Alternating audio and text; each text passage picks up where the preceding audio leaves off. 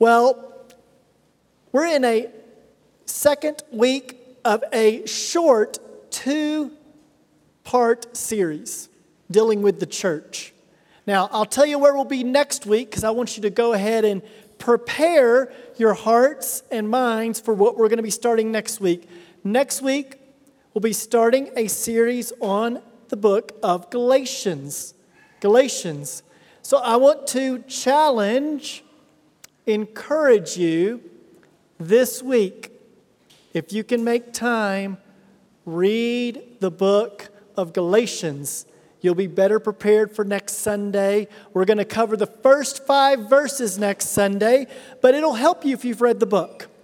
Well, this week, we're looking at the church. And in particular, we're looking a little bit at our church, who we are called to be as a church here at IEC. But I want to start with a question. Or maybe I should more accurately phrase it, a fill-in-the-blank statement. Here it is. It'll appear on the screen. It says, my life really counts.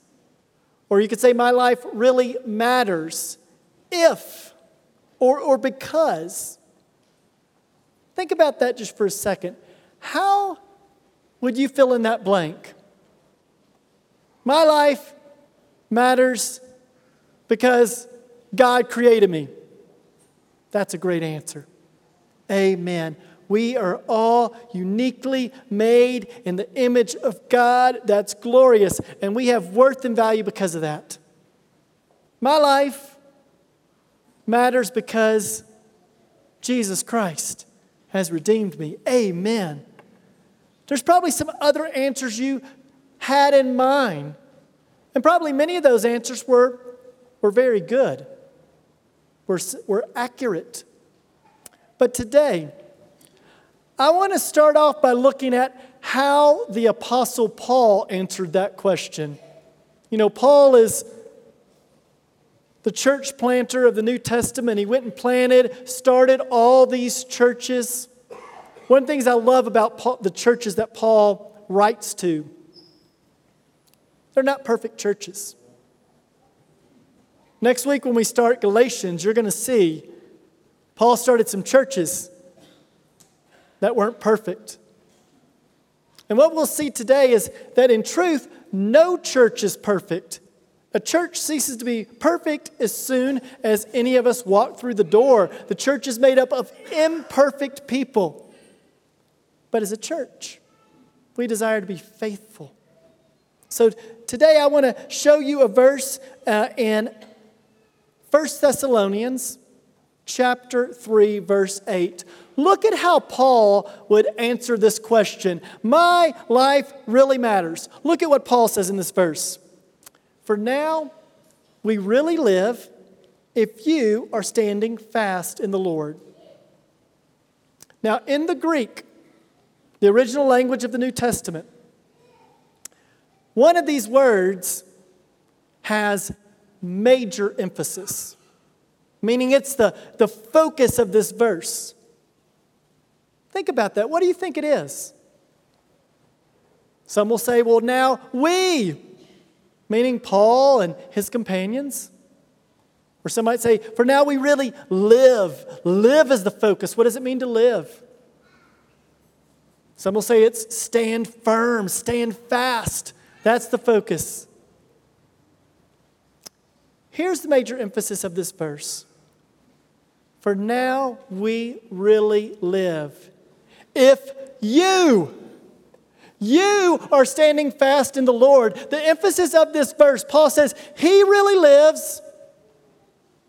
If you, Thessalonians, that's who he's speaking to. If the Thessalonians are standing fast, firm in their faith, that's what Paul says it means for him to live. Now back to the fill in the blank I did at the beginning. I really live because. How many of us were thinking, if my child stands firm in the faith? If that student I teach in Sunday school stands firm in the faith. If my friend is standing firm in the faith. If those brothers and sisters in the church are standing firm in the faith, that's what it means for me to live. I venture to say, the majority of us didn't answer it that way. But what I want us to see in Scripture for you to really experience life, to really live, is to see those around you that God has allowed your life to impact. And believe me, every one of us impacts other people. You're either doing so intentionally for the good and God's glory, or you're just going through the motions and you're impacting people without thinking about it. But all of us have influence. Some of our influence is small, some of it's great, but we all have it. And we're all impacting other people. And the question for us is, do we really live? Because we see those that God has allowed our life to impact, standing firm in the Lord. That's how Paul answers this question. Well, one of the things I love about Paul's letters, Paul will write a letter to the church, but then if you take the book of Acts, you can go to Acts and see where nearly all of the churches that Paul writes a letter to started. So anytime I look at one of Paul's letters, I like to look at where Paul started that church, how that church came about. So that's going to be our passage that we're going to look at today. We're going to be in the book of Acts. And we're going to look at what I'm calling a model church. I didn't say it's a perfect church. I didn't say it's the model church. I said it's a model. It's an example. In fact, this letter of Thessalonians, the church had some problems. Every church that Paul writes to has some issues, has some struggles, has some problems, has some things that they need to grow in and mature in, and Paul wants to help them in that. And the reality is every church that you ever walk in will have some challenges and will have some struggles and will have areas where they need to grow in. That's a reality of the church. But Paul here, the church in Thessalonica, it's one of Paul's best churches. Of the churches he started, this church did a whole lot of things really well. So let's read the starting of this church, Acts chapter 17, verse 1 through 9. If you would, let's stand for the reading of God's word.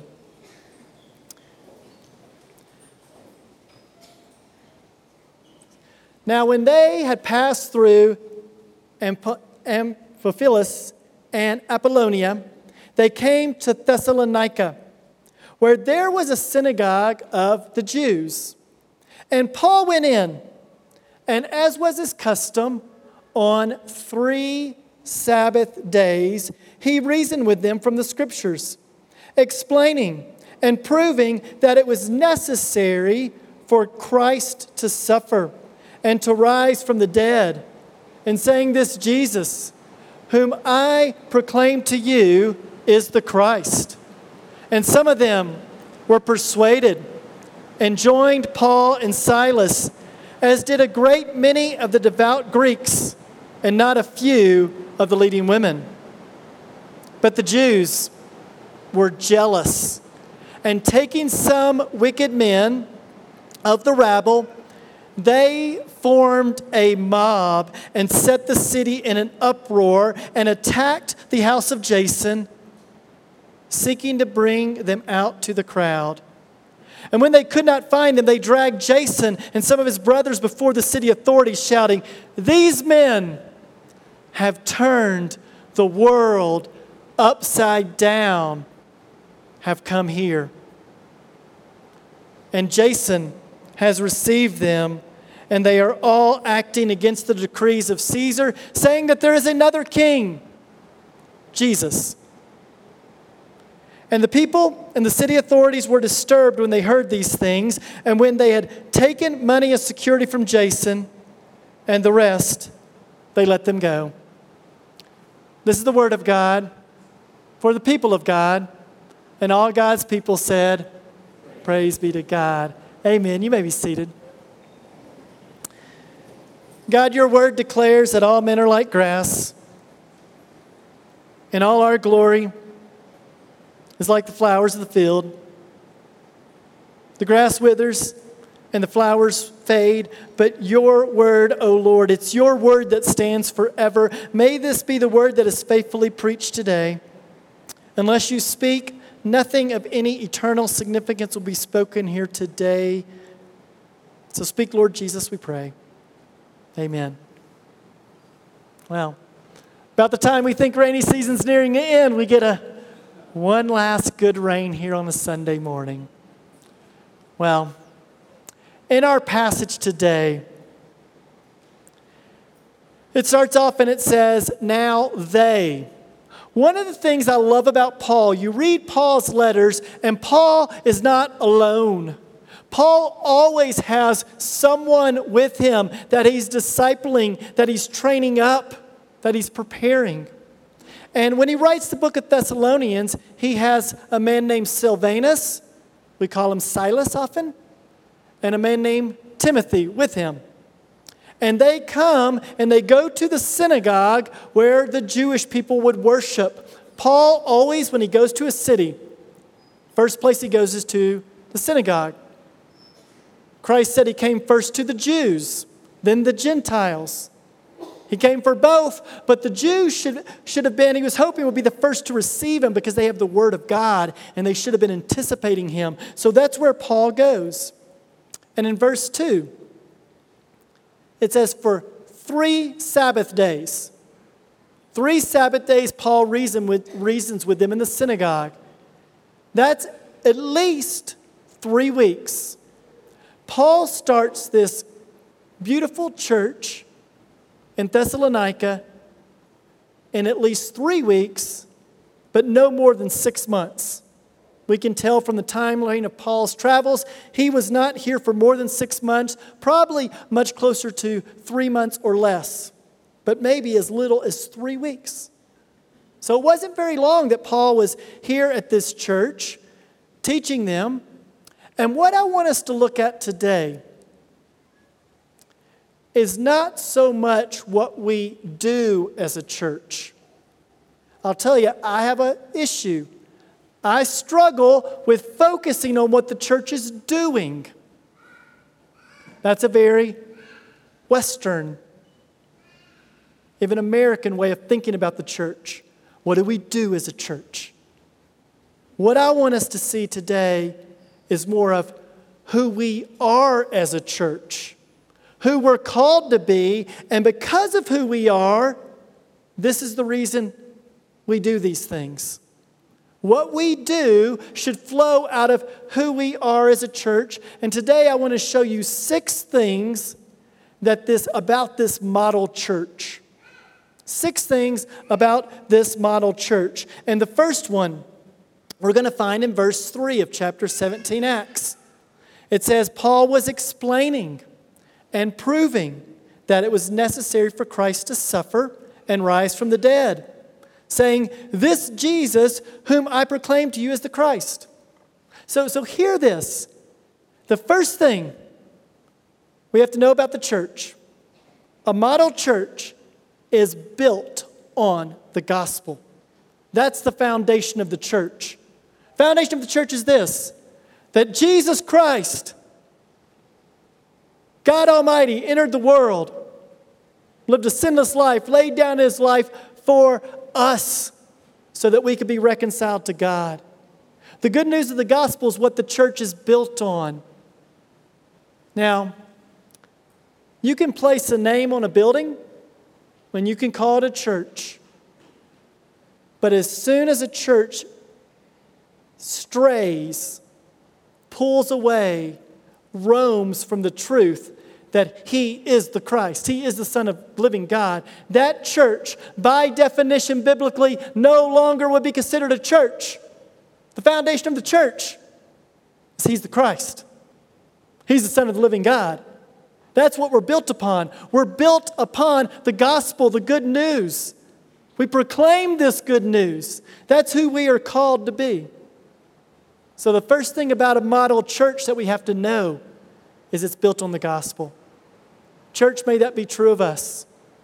May we be a church that is firmly built upon the good news of Jesus Christ. Now, I love how the Bible will describe God. I've done this several times. I've asked groups and I've said, hey, how would you describe God? What words would you use? What would you bring up to describe God? And I'll get a lot of different answers.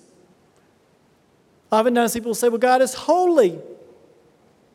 God is good. God is pure. God is all-knowing. He's just. He's graceful. He's merciful. Every one of those words is true of our God. You want to know how an Old Testament Jewish person would describe God? Listen to the words from the Old Testament that describe God. God's like a rock. God's like shade. God is like eagle's wings. God is like shelter. He's like a consuming fire. He's like a shield. He's like a strong tower. He's like living water. He's a shepherd. He's a fortress. Those are the words that the Old Testament uses to describe our God. I have an 8-year-old son. If I said to him, draw me a fortress, you think he could do it? Might be a little lopsided, but he could draw it. Draw me a shield. Draw me an eagle. Draw me a rock. He can draw them all. If I say, draw me just, draw me holy. Do you see the difference of how God's often described in Scripture from the words that in many of our cultures we use? God is described in these pictures that we experience, we feel. Think about this. Hot day. You're out in the sun. You're starting to sweat. You're walking around, and there you see shade. And you go and sit in that shade. Can you feel it? You know what that feels like? You can experience it right now. All of you are going, yeah, I've done that. I know what that's like. You're tired. You're weary. This world is beating down on you. God's like shade. Oh, He'll give you rest. He'll give you rest for your soul. You're thirsty. I need something to drink. We all know what that's like. God is living water. All of us have been thirsty. All of us have been at that point that we're nearly dehydrated and we get water and we go, I'm so thirsty. And that water, we know it revives you. That's our God. Our God's a rock. Rainy season, I'll walk outside my house and everything's muddy. Do you know what I look to walk on? I have this rock path. I'm going to stand on the rock. It's firm, it's secure. I'm not going to shift. Do you see how these images that we get of God, we don't just hear them, we feel them. We experience them. We know what they're like. That's how the Bible often describes God. That's also how the Bible describes the church. The church has a lot of images. I'll give you 3 of the most common images of the church in the New Testament. The church is the body of Christ. A body. My hands, I can wave them in the air. I can pick up my Bible. I can do a lot of things with my hands. The head tells my body what to do. Christ is the head. He's the head of the church. He tells the church what to do. But my foot, I'm standing on my feet, are different from my hands. See, we're many people, but we're different. We have different strengths, different weaknesses, different gift sets. That's how God has designed it. Have you ever had a part of your body hurt? All of us have. Have you ever had a small injury to one part of your body that you've never noticed? Maybe it's your pinky finger and you get a cut on it. I never pay attention to this finger, but it's hurting. The finger hurts. Now it gets attention. Some of you come here today. You're hurting. You're in a tough season of life. The church, those who are hurting, those who are struggling, we're to love one another, to care for one another. And Paul, when he speaks to this church in Thessalonica, he's going to use these sort of images. If you've got your Bibles, you can flip over to 1 Thessalonians. We're going to hang out in Thessalonians for a minute, and I'm going to show you some things. I'm going to read chapter 2 of 1 Thessalonians, verse 6 and 7. I'm going to focus on 7. Actually, I'll be starting there. Paul says this, "But we were gentle among you, like a nursing mother caring for her own children." What was Paul like with the church in Thessalonica? He was like a mother. Now, when I say the word mother, you have an image? Can you think of your mother? As I say that, do you have a feeling attached to that? When I say mother, it's not somebody you just think of with a picture. There's an emotion attached to it. There's a feeling attached to it. There's a smell that a mom has. You see, you know who your mother is. All of us have a mother, every one of us.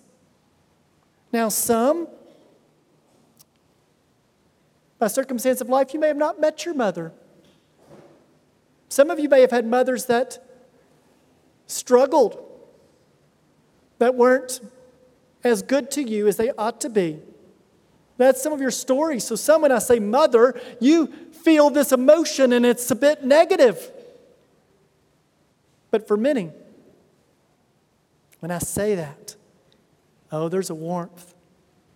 There's a positive feeling when I say mother. You go, oh, that feels good. That you associate with mother. Now, if I ask you, what's some characteristics of a good mother? I'm going to give you some that people have said before. A mother's patient. She's respectful. She's strong, yet humble. She's empathetic. She's supportive. She's caring. She's consistent. She's available.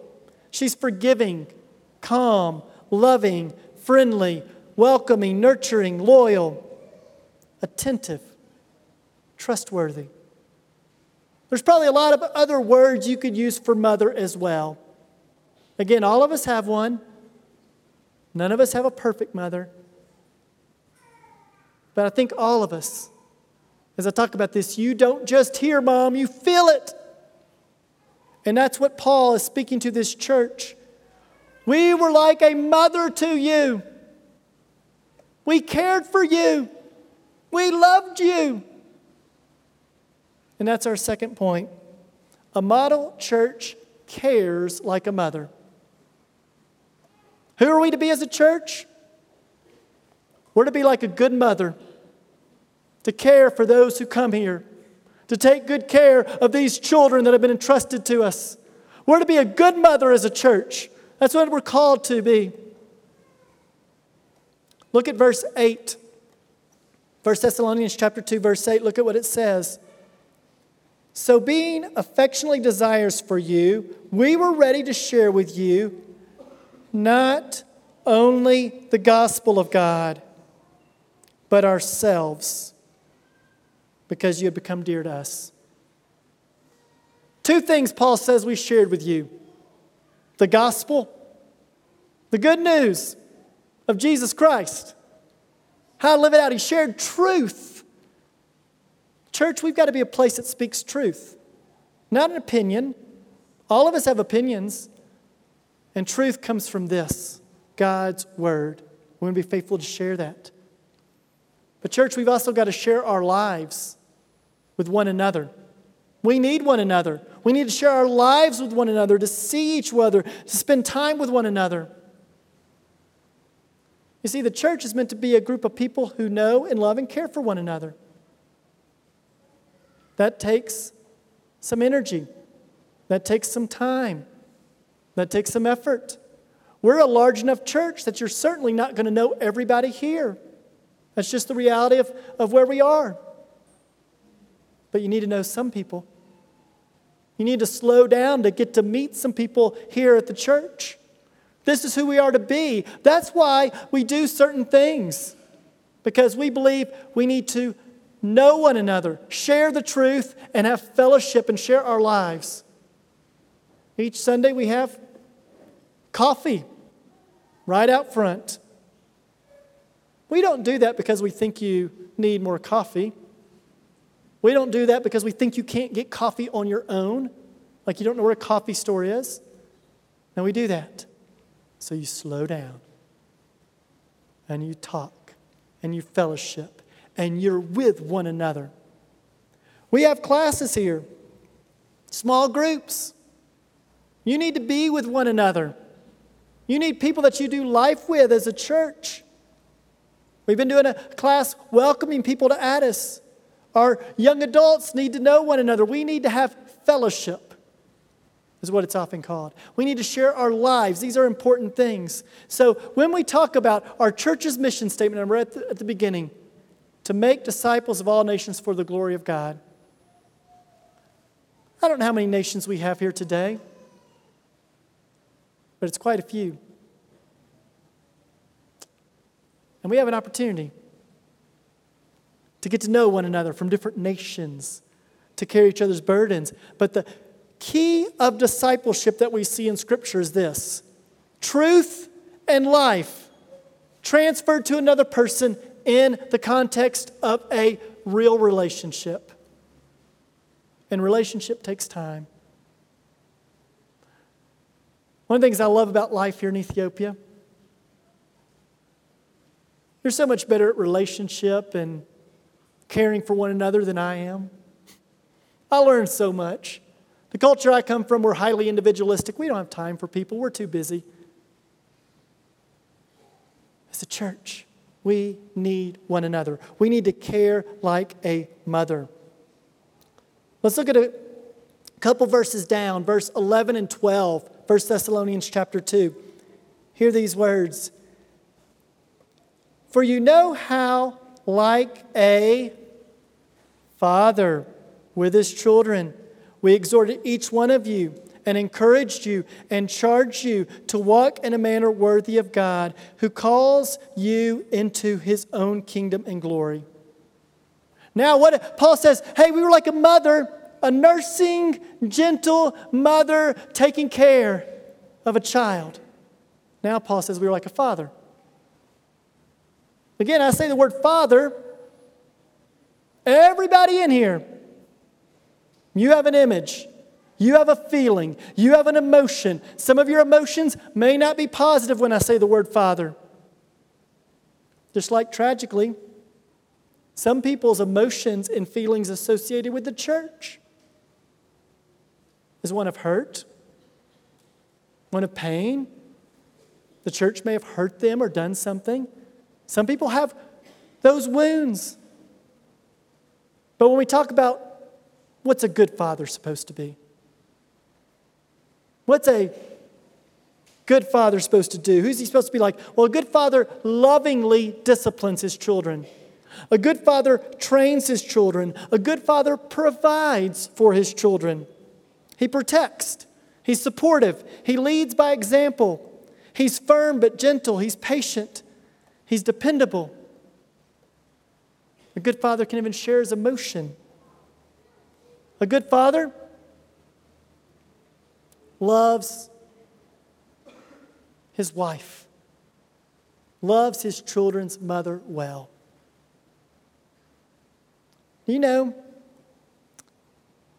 if you look at people who don't believe in God, And you look at people in the church, when they study some of the most important things in the life of a child, do you know what's always at the top of that list? Mom and dad's relationship. That's number one. Parents, you want to give your kids a gift? Men, you want to raise good children? Love your wife. Love her well. That's the best gift you can give your children. Wives, you want to love your children well? Love your husband. Respect your husband. Have a good marriage. And let me tell you, the enemy, Satan, hates good marriages. He wants to destroy the marriage. He wants to get it where you go, hey, we're going to survive, but we're not going to thrive. And here's what I know sadly to be true. There's a lot of you here today, and your marriages are hurting. And some of you are too afraid to do anything about it. Don't let the enemy capture you by fear. He wants you to be afraid to do anything about your marriage. Husbands, ask your wife, how are you doing? How can I love you better? Even as I say that, some of you are going, well, my culture doesn't do that. Well, that doesn't matter. We're talking Bible. We're talking gospel culture. We're not talking about the cultures that we all come from that are broken. We're talking, what does Scripture say? Husbands, love your wives. Wives, love your husband. We started this morning, between service, a marriage class. We're not doing that just because we want to have a marriage class. We believe that's loving our body. And your marriage may be doing great. I would still encourage you to come to marriage class. Because as soon as your marriage is doing great, the enemy goes, I know where to attack. And sadly, many of your marriages are struggling. Do you know who knows best if your marriage is struggling? Your children. Your children know the truth of what's going on in your marriage. They see it every day. They see how dad talks to mom, how mom talks to dad. They hear the tone. They watch them interact. They see them. Are they gentle or are they just living together? We need excellent marriages here. So I'd encourage you, listen, husbands, some of you this is going to be really bold. Lean over your wife and say, hey, I want to go to that marriage class with you. Even if your marriage is doing great. Because as soon as we stop focusing on our marriages, we drift. We get into patterns. Now, we want God-honoring, God-glorifying marriages. So I'd encourage you. Marriage class, meeting again next week. Just show up. 10:30. Show up. 1:13. We're not doing it to have a class. We're doing it because we love you. We love our body. And we believe a church filled with people who are fighting for their marriage will have children that are doing better. We'll have a church that's healthier. We want that. And here Paul, he's using this language. Father, mother. That's how the church is to be. And just like we have good fathers and good mothers, and we have fathers who struggle and bad fathers and bad mothers, we've had those. And listen, if you hear that and you go, I made mistakes, I don't feel like I'm a very good father, I don't feel like I'm a very good mother, it's never too late. As long as you have breath in your lungs, you can go and apologize to your children. There's been times I've said to my children, I've looked at them, I said, you know what? I talked to your mom in an unkind way. That's my sin, and I'm sorry. I've said that to my children.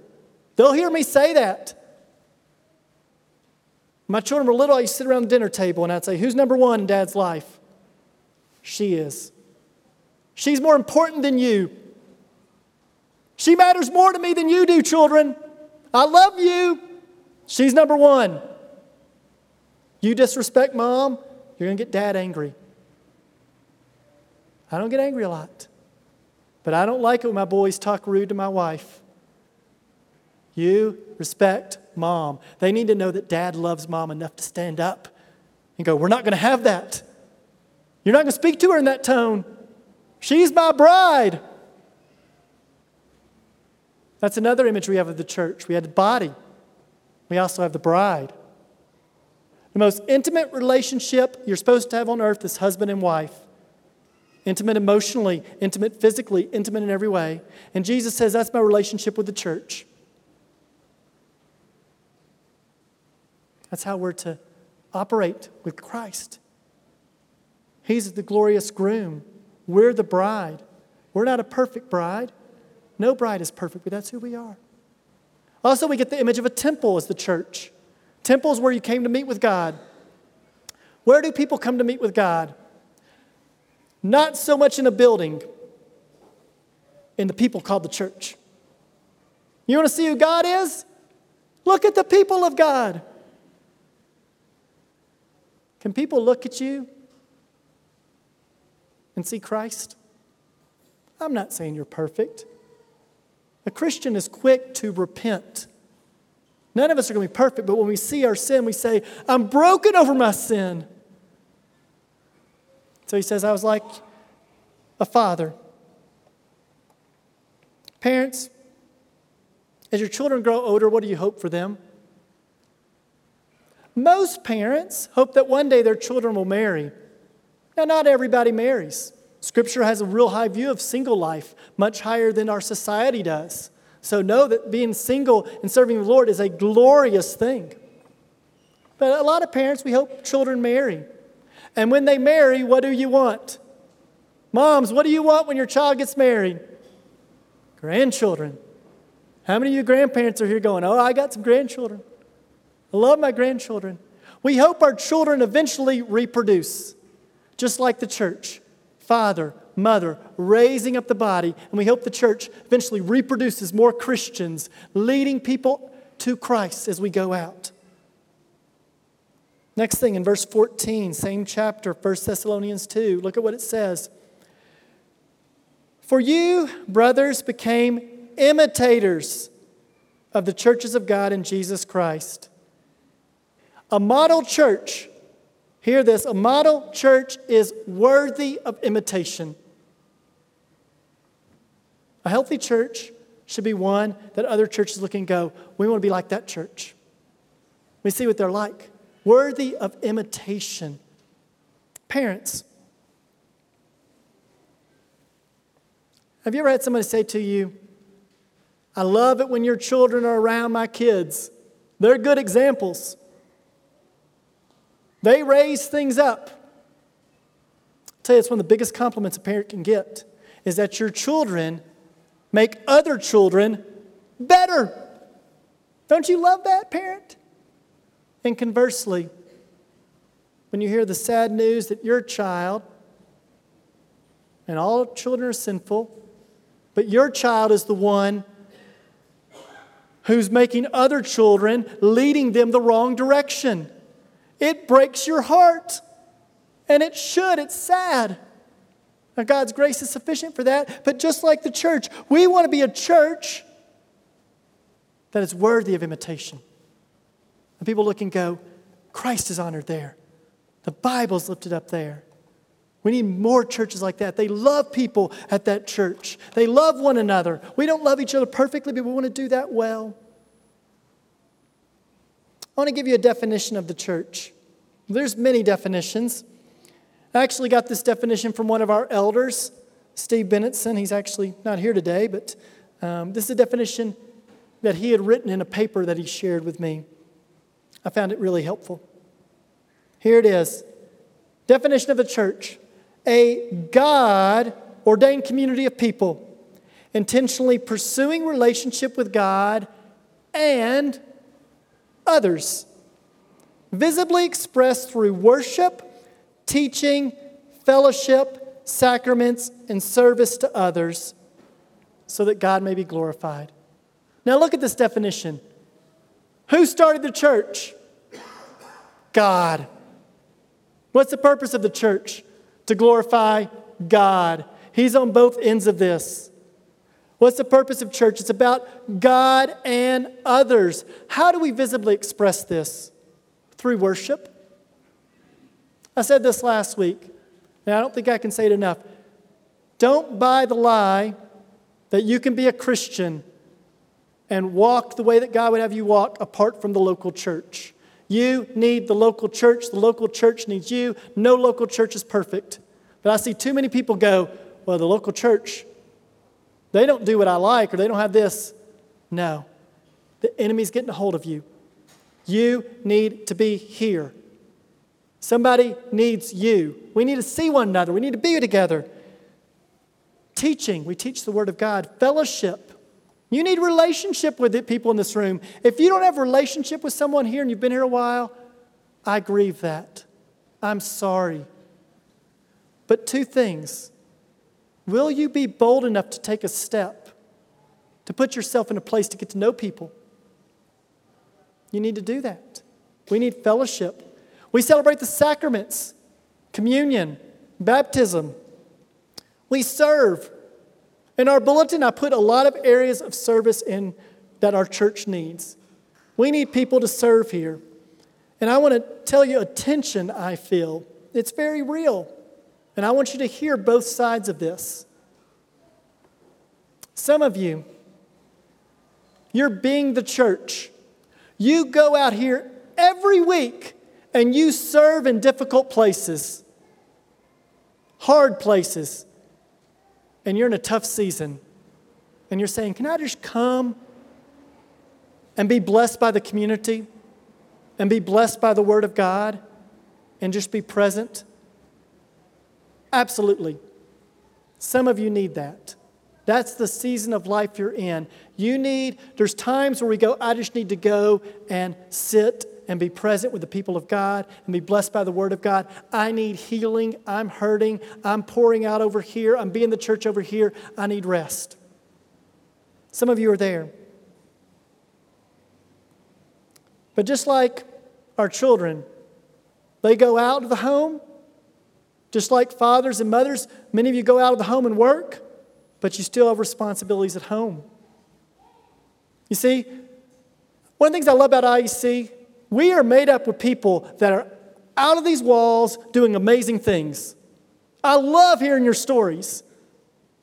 People doing business for the glory of God. People working in embassies for the glory of God. People working with hurting children for the glory of God. Many of you, you're going out of this church and you're doing a great job of being the church scattered. But we also need to be faithful to be the church gathered. Okay? If you're not serving in any capacity here at IEC, you're likely robbing yourself. Not the church. We need you, but you also need to be a part of giving to the church, of serving in the church. We've got a list of a lot of areas we need help in. We'd love for you to pray about doing that. A couple groups of people I'm worried about. Some of you come, you do way too much. And you're hearing this going, I think I could do a little more. Maybe not.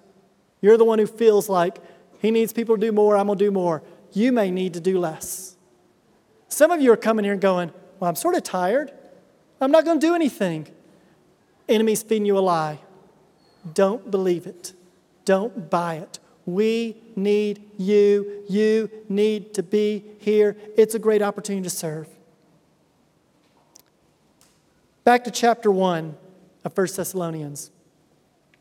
Again, looking at this church, a model church. I'm going to read verse 6. It's sort of in the middle of the passage that we've got showing up on the screen. Chapter 1, verse 4 through 7, but I'm going to focus on verse 6 and 7 and 8. And you became imitators of us and of the Lord, for you received the word in much affliction with the joy of the Holy Spirit, so that you became an example to all the believers in Macedonia and Achaia. Verse 8. For not only has the word of the Lord sounded forth from you in Macedonia and Achaia, but your faith in God has gone forth everywhere, so that we do not need to say anything. They became imitators of the church in Thessalonica. This was a model church that other churches said, we're going to imitate you. And it imitated to the point that in verse 8 it says, it sounded forth. Sounded forth. The word, what was happening in this church, began to sound forth. Now let me tell you, every church has a reputation. People know about churches. At church, they focus on this or they focus on that. At IEC, I'll tell you what we focus on. We focus on making disciples of all nations for the glory of God. We focus on the Word of God being lifted high. We focus on the good news of the gospel of Jesus Christ. Those are the heartbeats of what we're called to do. We want to build up the body to maturity. And we pray that sounds forth, that it echoes. Model church has a faith that sounds forth. Chapter 2, verse 19 and 20. We're almost to the last point, point 6. Listen to what it says. Paul speaking. For what is our hope, or joy, or crown of boasting before our Lord Jesus at his coming? Is it not you? Is it not you? For you are our glory and joy. Do you hear what Paul says? When Paul stands before God in glory, Paul's going to say, do you see the Thessalonians? God, do you see that church? Somehow you used me, an imperfect sinner, to start a church in Thessalonica. All glory to you, God. I boast in it. I rejoice in it. When you stand before God in glory, what are you going to boast about? What are you going to rejoice in of how you spent your time here on earth? Are you going to have anybody you point to and you go, God, see that child over there? They trust you. You let me teach them Sunday school and teach your word. God, see that teenager over there? They were struggling. They wanted to pull away from the church. You let me lead their small group and invest in them. And now they're walking with the Lord. What are you going to glory in? Scripture always points to people. People that God has used your life to touch. I pray that that's each of our stories. That when we stand before God in glory, we'll say, God, I'm not a very smart person. I'm not super talented. I wasn't the most gifted. But God, I sought to be faithful. I took advantage of the opportunities you put before me, and I poured my life out into others. And I can glory in those who are walking faithful. I pray that's what we get to say. I pray that's who we are. You see, as a church, I'm always afraid we're going to talk more about what we do than who we are. We're to be like a mother. We're to be like a father. We're to be an example for others. If people look to you, are they going to see Jesus? If people were to follow you, are they going to be following someone who's following Jesus? That's who we're to be. So these 2 weeks I've been talking about the church. We have lots of opportunities here for you to serve this congregation. You see, so often I want you to be faithful to be the church scattered. Amen. Leave these walls, and between Monday and Saturday, go after sharing the gospel wherever God's put you. But we need you here. You need to be raising up that next generation. You need to be strengthening the body. We need one another. And when you don't come, and when you aren't giving, you're robbing yourself of the joy of investing in others, and you're robbing others of your presence. We need you. It's for your good. It's for your glory, for God's glory. So, church, if anything I've said these last 2 weeks has felt heavy-handed in any way, or if it's felt like I'm pushing just to get us a whole bunch of volunteers, that's not my goal. Our heartbeat is that we are the church, that we love one another. Pastor Mike and our elders, we can't do it all. We need the body to come and to be involved and to engage. And here's what I'll say to you. It's for your good. It's good for you. You're going to enjoy it. It may be hard at times, but you're going to be blessed by it. And I pray that for each of us, when we reach glory, we'll be able to answer this question. Who will you glory in when you stand before Christ? Not what. Who will you glory in when you stand before Christ? God, you use me to impact them. Use me to impact them. May we be found faithful until He calls us home or shall return. Let's pray. God, I thank you for your word. It is so good. It is living and active. It divides soul and spirit, joints and marrow. Your word moves. Your word convicts. And God, you haven't left us with images of who we're to be that we can't comprehend. We're to be your body. We're to be like a temple where people come to experience God. We're to be your bride that loves you intimately, passionately, that trusts you. We're to be like fathers and mothers and brothers to one another. So, Lord, forgive us when we fail to do this. Lord, we confess the enemy often distracts us from what you've called us to, and that's hard. We want to be faithful, so help us, Lord Jesus. Help each person in this church. May we all taste the great joy, and it is a joy, to invest in others for your glory until you call us home or you shall return. We pray this in Jesus' name, amen.